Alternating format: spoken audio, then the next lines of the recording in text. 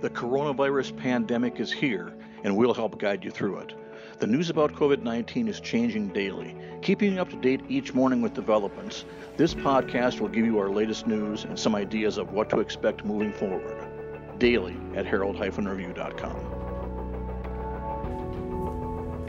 Hello, this is Annalisa Trofimuk, a government reporter with the Herald and Review. We've made it through the week, and it's finally Friday.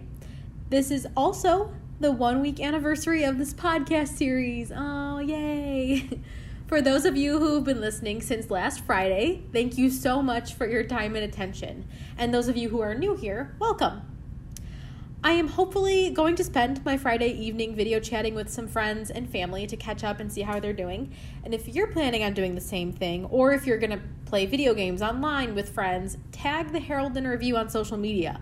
We are on Facebook and Twitter as Herald and Review, and we want to see how you guys are spending your Friday night. You can also post on our Together Decatur page, which was created specifically to share fun posts.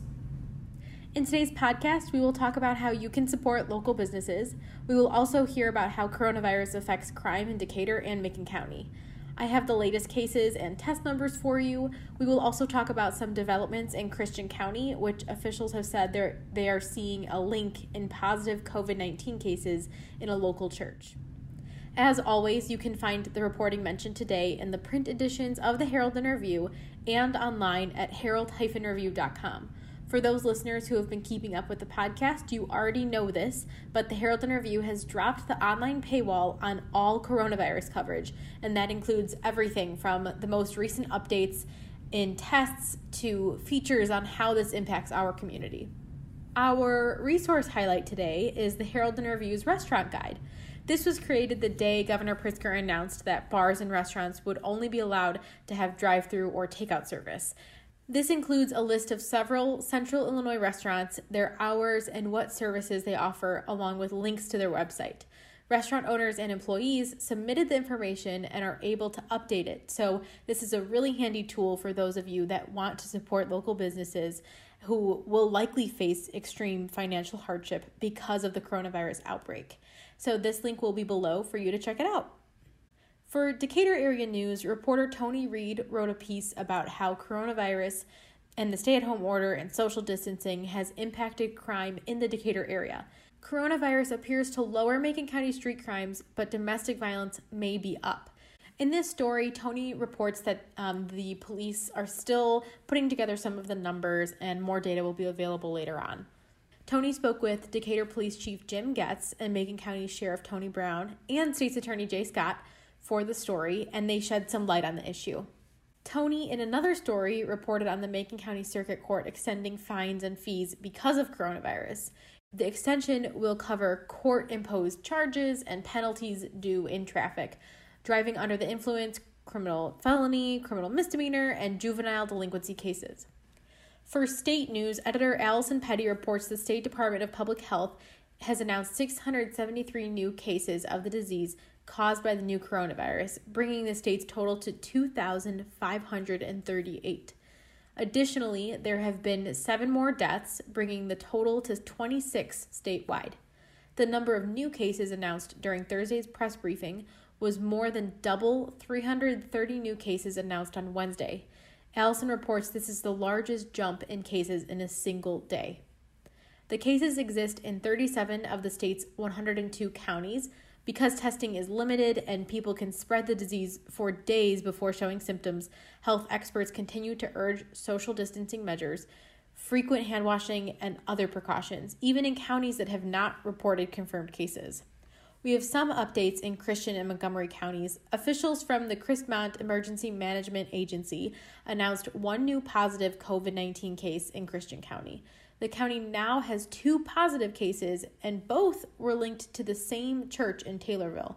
Officials said the first resident who tested positive showed symptoms prior to the stay-at-home order and said the church has since suspended services and has done deep cleanings of the facility. As of 5 p.m. Wednesday, the following test numbers from each county are Montgomery County, which has 18 pending tests, 0 positive tests, and 17 negative tests. Christian County has 2 pending, 1 previous positive, 1 new positive, and 17 negative tests. Christian County is among 37 of the state's 102 counties to have a positive test result. Officials have stressed that testing is limited and many people with symptoms will not meet the state criteria to be tested, making it crucial to continue to take precautions regardless of the data. And this leads us right into Macon County updates. There are 15 tests for COVID-19 have been completed in Macon County with 9 negative results and 6 pending results, officials said Thursday. Additionally, 6 Macon County residents have been tested outside of the county, and all of those results were negative. Officials continued to stress that testing is not widely available, making it vital for everyone, whether or not they have symptoms, to practice social distancing and take precautions, as we mentioned, similar to the state story. Information comes from the county's crisis communication team, which is made up of local government and healthcare leaders. Allison quotes the team as saying, "It remains true that Macon County will inform the press and public as soon as possible at the time of a confirmed case of COVID-19 in a Macon County resident." In this story, Allison elaborates on a frequent question our readers have been asking the Herald interview, which is, why hasn't there been more testing? Tests are completed according to criteria from the Centers for Disease Control and Prevention and the Illinois Department of Public Health. She includes a link in her story to the list of criteria, and you can see that online. There's also a possibility that a healthcare provider may have submitted tests to a private lab and Macon County may not be notified. In that case, the county's health department would be told if a private lab test were confirmed as positive, officials have said. Allison has even more information about this in her article, and these are just a few highlights, but you should certainly give the story a read. You'll also see a statement from HSHS St. Mary's and a few quotes from the head doctor at Decatur Memorial Hospital. You can find it in today's print edition and online. So these are all of the updates I have for you today, but this just scratches the surface of all of the reporting the Herald Interview has done on COVID-19. We also have some interesting projects and stories planned for the coming weeks, and you won't want to miss it. If you haven't already, take a look at our subscription options. Right now, an online subscription for H&R is only $3 for 3 months. Thank you so much for listening and for supporting local journalism. See you tomorrow.